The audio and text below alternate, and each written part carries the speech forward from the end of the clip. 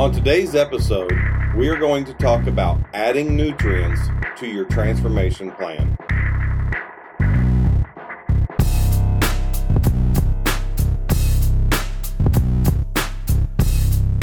Welcome to the Reinvent Your Health podcast. I'm your host, Aaron Kester. I'm a husband of over 25 years, a father of 2 boys, a certified transformational nutrition coach, and a health, fitness, and personal development junkie. In late 2019, I decided I wanted to make some major life changes, starting with my physical health. I started changing what I was eating, I joined a gym, and lost 35 pounds. I decided I wanted to help others, so I got certified as a transformational nutrition coach. This podcast is about sharing my transformation journey and helping others that want to transform their lives as well.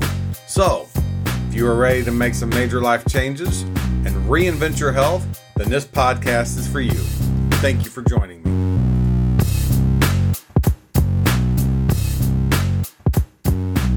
When starting a transformation, one of the hardest things to do is try to figure out what are you supposed to eat.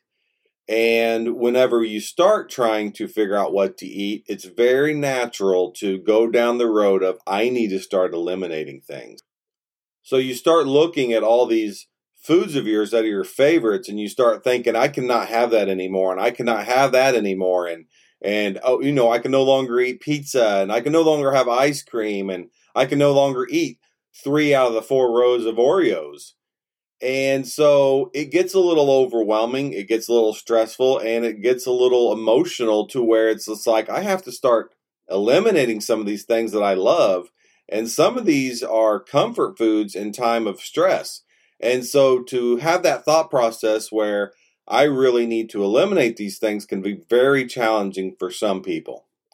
So really the approach that I like to make when we're first starting to go down a transformational journey is to not necessarily look at foods that we need to eliminate, but really start looking at what nutrients are we missing and what kind of foods do we need to start adding to our diet. So let's not even focus on what you need to get rid of. Allow yourself to have those things. But let's look at what foods do we want to add. So really what we want to start adding are nutrient-dense foods, foods that make you feel fuller. So the foods you eat affect your body in different ways. And one of the ways that food affects your body differently is how they regulate hormones. And 2 of the major hormones that food helps to regulate are leptin, which is your main satiety hormone, and ghrelin, which is the opposite of that. It's your main hunger hormone. Now, there are many other satiety and hunger hormones, but these are your 2 main ones. And so food really can have a huge impact on those 2 hormones. And so when you're feeding your body the right nutrients, you have a more of a balanced level of those hormones. Now, just to be clear, leptin is not the good guy and ghrelin is not the bad guy. They both have a place in your body. Leptin is there to tell you, hey, I have the nutrients I need, so we need to stop craving food. And ghrelin, which is the hunger hormone, is there to say, I'm lacking nutrients, so we need to get those in our body. So neither one are bad or good. They're just signals telling your body what you need or don't need. So we want to start adding to our diet more nutrients that regulate those hormones in a better way and help balance those hormones. So one of the first nutrients that does that is fiber. And fiber really helps that satiety hormone and that ghrelin, the hunger hormone, stay in balance. So an example of some good fiber foods to add to your diet are berries, are beans, lentils, okra, spinach, cocoa, sweet potatoes, apples, walnuts, and almonds. So one of the ways that I try to get some fiber into my diet is I will actually make a smoothie for breakfast, and I will put blueberries in that, and I will put spinach in that as well. And then also throughout the course of the day, I will have a cup, a little small Tupperware container where I have walnuts and almonds in that, so I will snack on.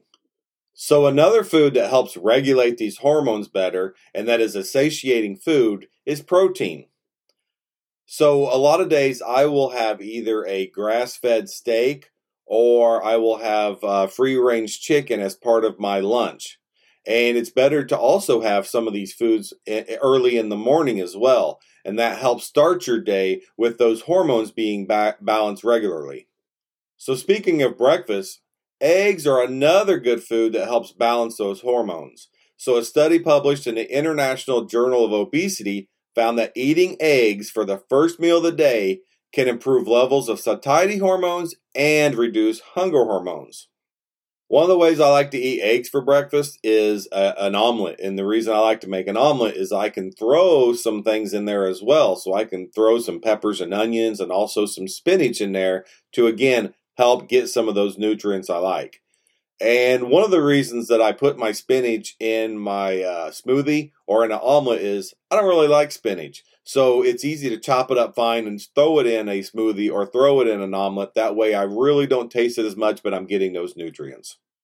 So another food category to try to add to your diet in order to regulate those hormones is fats. So fats are very satiating food, and fats are another one of those food items that it's good to get early in the day and get for breakfast.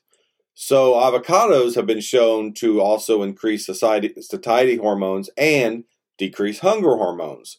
So avocados are another one of those foods that I will put into my breakfast smoothie. So I will cut a half an avocado and I'll chop it up and I will put it in Ziploc bags in the freezer and throw the frozen avocado into my smoothies. So a study published in the journal Clinical Nutrition said that green tea significantly lowers the levels of hunger hormones and stimulates satiety hormones. So green tea is another one of those food items to add to your diet. And it's also one of those food items that are good to add late at night because then that helps. Green tea is actually something that actually helps with sleep, which leads us to the next thing to add to your diet. Not necessarily a food item to add, but adequate sleep also stimulates satiety hormones and reduces hunger hormones. So make sure you're getting adequate sleep as well because that will help regulate your appetite. So again, when you're starting to make a transformation journey and you're trying to figure out what to eat, and sometimes eliminating those foods can be overwhelming, don't think about it in terms of eliminating things. Think about it in terms of what kind of things can you start adding. And over time, when you're adding these foods, you'll start feeling less hunger towards some of those bad foods and start feeling fuller into where you don't need them as much, and you can start tapering those down. Also, when you are adding foods instead of subtracting, you're starting to think differently about food in general. You're starting to think about foods that are adding to your body, that are giving you proper nutrients, regulating hormones properly. So your mindset around food starts changing. And when your mindset around food starts changing, you will start thinking differently about these foods that have been your comfort food. And you'll start not really necessarily wanting to have those as much. And so you'll start naturally wanting to taper those down. I also don't want you to look at it as once you start tapering those foods down or eliminating those, that you can never have them again. It's okay to have the occasional treat, especially when you start getting your body adapted and you start getting your hormones regulated to where you become more of a fat-burning machine to have this occasional treat. That it'll be okay at that point in time. So again, approach this at the beginning as adding foods instead of subtracting foods. And I feel like you're going to have a much more likelihood of success if you approach it this way. It can just be way overwhelming when you're looking at foods and it's instantly starting to eliminate things, especially foods that have been there for you through certain times and that are very much comfort foods. So go with adding instead of subtracting.